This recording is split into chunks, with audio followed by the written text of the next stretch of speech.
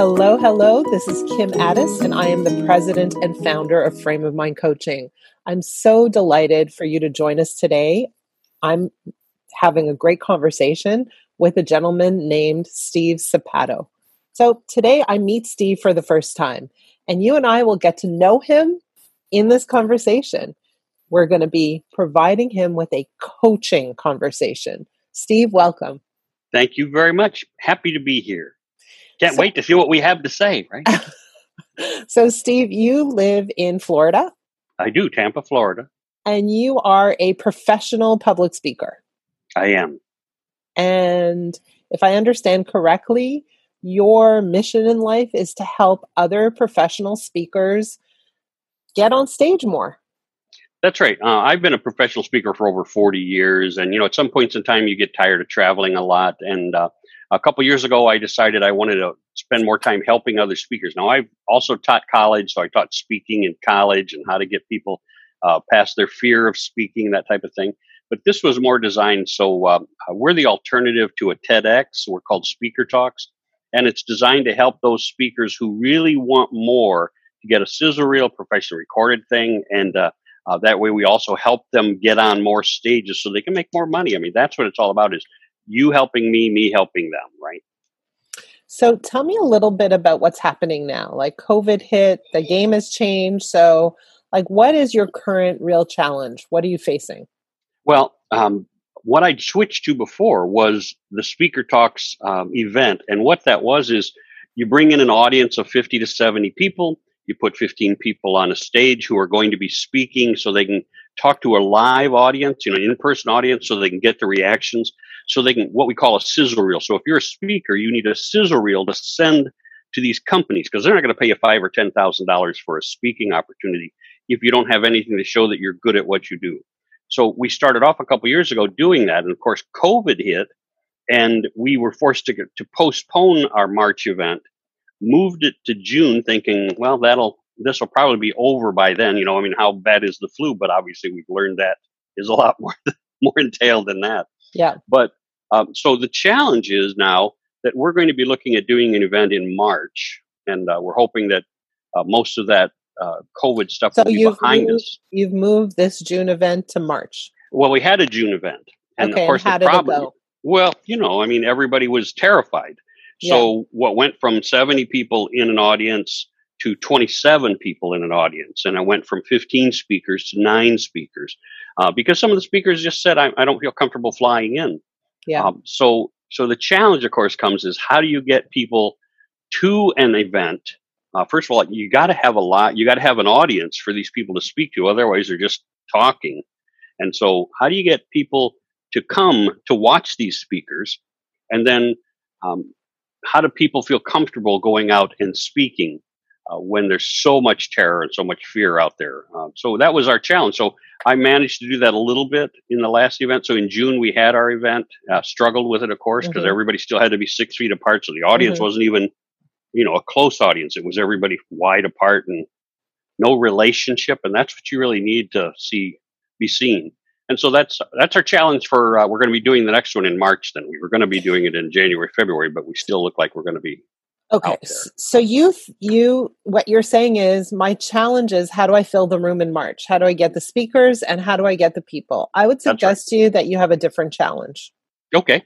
Okay. And really your challenge is to reconfigure your business. How do I reconfigure my business to address the needs of speakers today? So when you say speakers don't want to go out and travel, I get it. I'm a speaker. I'm not going anywhere. I'm certainly not coming to the States. I'm in Canada, right? For a million reasons. Yeah. I'm just not going.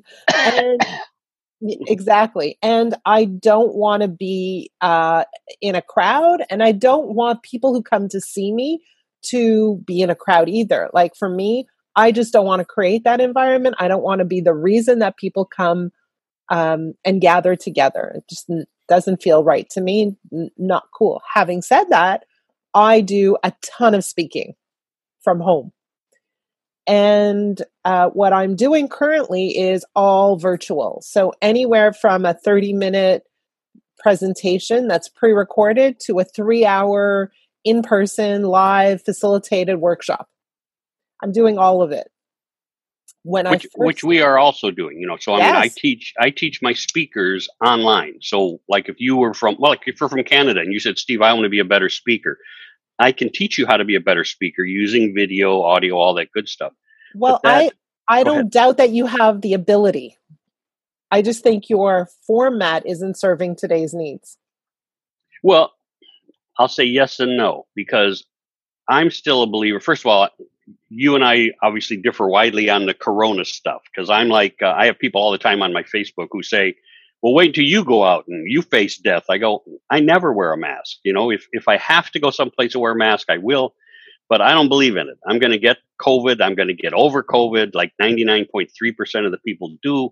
So what? But I'm saying next year, when we're really past this, and that's what I'm gearing towards, is next year, there's going to be live performances for people like you and I, and people will need to see these people performing live. So I can teach you how to, matter of fact, I have a certification for people to be virtual presenters. Okay. And I teach them how to be good online. But there's also going to be that need. And I'm not asking for thousands of speakers, but I'm looking for the speakers who next year know that they're going to have to get in front of 200 to 500 people in a live audience next year, a year from now. And that's who the audience is still geared to. Because everybody told me in March, when that was postponed, why don't you just cancel it? Why don't you just throw it away? I went, I got 9 people, when I narrowed it down, it was 14 at the time, but I said, I got 9 people who definitely want their video showcasing them, and I'm doing it for them. And that was the people who showed up. Mm-hmm. So anyway, go ahead. So what I'm suggesting mm-hmm. is that you don't necessarily throw out your model, but I mm-hmm. think that there's an opportunity that maybe can be leveraged. And really what I'm suggesting is that, you said something very interesting, and I want to really hone in on that. And you said, I don't believe that we should be wearing, you don't want to wear a mask. And I'm not here to discuss the mask issue, but I am here to discuss how our beliefs influence our behaviors. Okay, so that's what I'm here to discuss. So your belief is there's still going to be a market for live presentations. You might be right. And there is absolutely currently 100% a market for virtual presentations right here, right now. Do you agree with me? Is that a belief yes. that you can take on? Absolutely. And so the question becomes, for me, how do we leverage current status, right? How do we leverage what's happening right here if we both believe and agree that there's a market here? And quite frankly, I think you can fill it.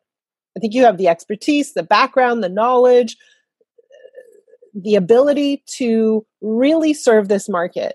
So as I think to myself, I would love a virtual sizzle reel, because I don't think that everybody is at the same level in delivering virtual presentations. I've attended so many of them. Oh yeah, boring. And, I say, matter of fact, my speech back there is stop boring speakers, which is what exactly. You and I talk about. Exactly. Yeah. So how do we help the virtual speaking population, where there's no debate about mask or no mask? There is a need. It's a black and white need, right? It's evident. How do we create sizzle reels for virtual presenters? And how do we distinguish between an amazing virtual presenter and a not amazing presenter? Because for me personally, I'm doing presentations. I'm making them as interactive as I humanly can. If I can pick up a few tools and tips, I'm happy to. But also when I go and pitch myself as a speaker for events or, different organizations, I want to be differentiated. Can you help me? I like that. From my perspective, if you're not understanding that need, you're missing an opportunity. That's a real good point. That's a very good point. Because while I think I said I offer virtual training, it wasn't a focus. It was more like, I offer that. So you're saying if I make that more of my focus for the next 6 or 8 months, that I'll be able to change my business. Yes. And it's not to say throw everything else out, because in a year, 18 months, wonderful, you can come back. But right now, there's an urgent need for exactly what you have the ability and the training and the expertise to deliver. And so for me, it's the difference between pushing this massive boulder uphill against the tide of what's happening in the world, because your beliefs are different from a lot of other people's beliefs. 80% of the people. Right. Or it's to say, okay, here's the situation right now. How do I leverage this opportunity? How do I turn it into an advantage? How do I serve the needs of people right now? And I would tell you with absolute certainty, boredom in presentations is an issue. Great. I like that information. Obviously, I'm taking a lot of notes. So if anybody else is listening to this, taking the notes on what we're learning, taking notes on what we do is really a part, because when I get done with this, I'll forget 3/4 of it, because that's what we all do. And if I've got it written down, I can refer back and get that information back from Kim. So yeah, I can still watch my presentation, which I hope to do.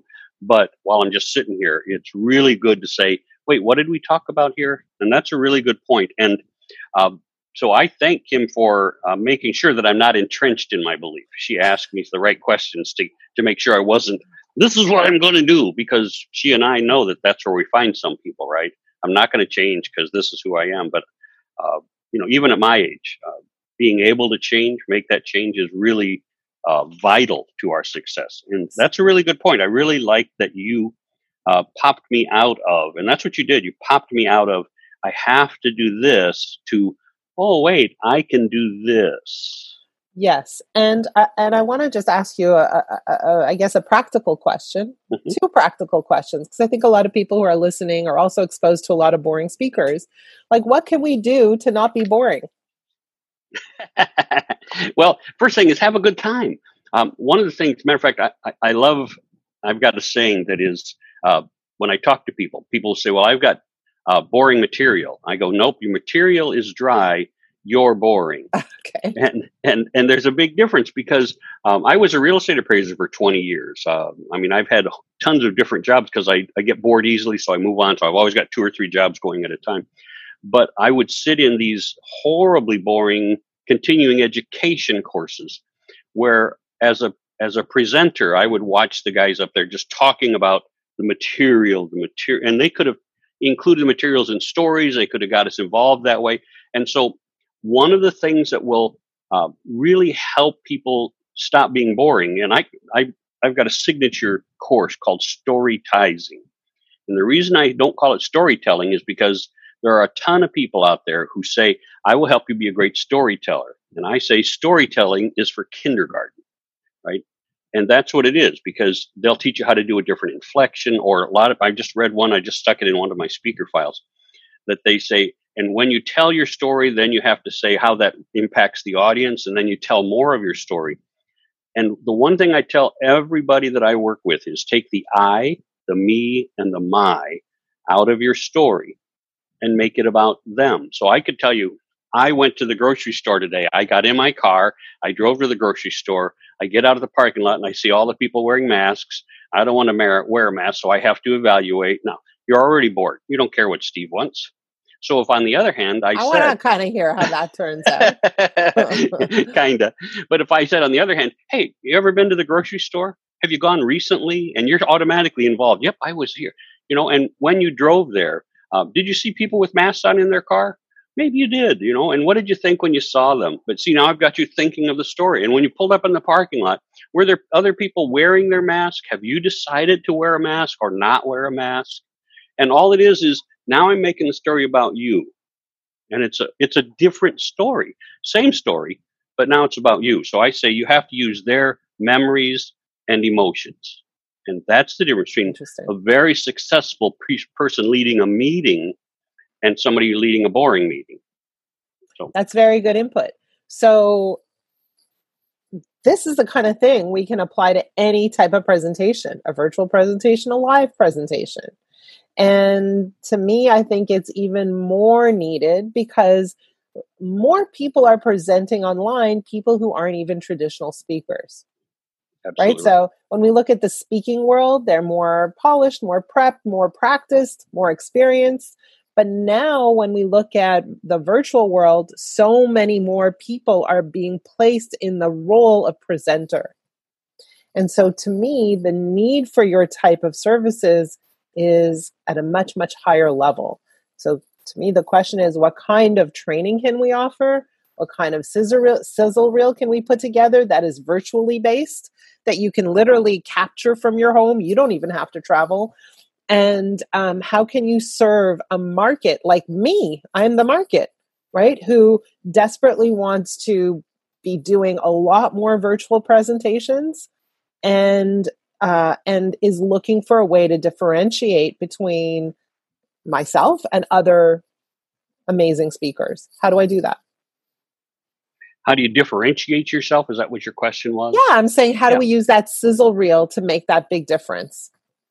I think if what you're doing is you're sending out this reel to other people who are looking to see if I could be, let's say, I'm going to leave it on me, that if I could be one of their presenters, what I want to send out in that sizzle reel are clips, and they would be clips of like this, of us either telling the story or laughing and having a good time or getting some dry material out by using the right verbiage. And those, when we talk about those, if you've included that in your sizzle reel, you certainly talk about that when you submit that.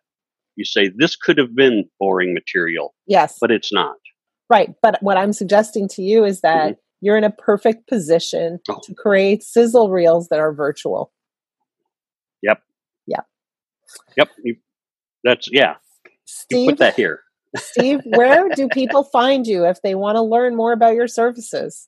Well, first of all, I always tell them to contact me directly, steve@stevesapato.com, steve@stevesapato.com, or you can go to stevesapatoseminars.com. And if you just want to look up and see what I've done, type in Steve Sapato on Google. You'll probably find 400,000 pages because I'm old.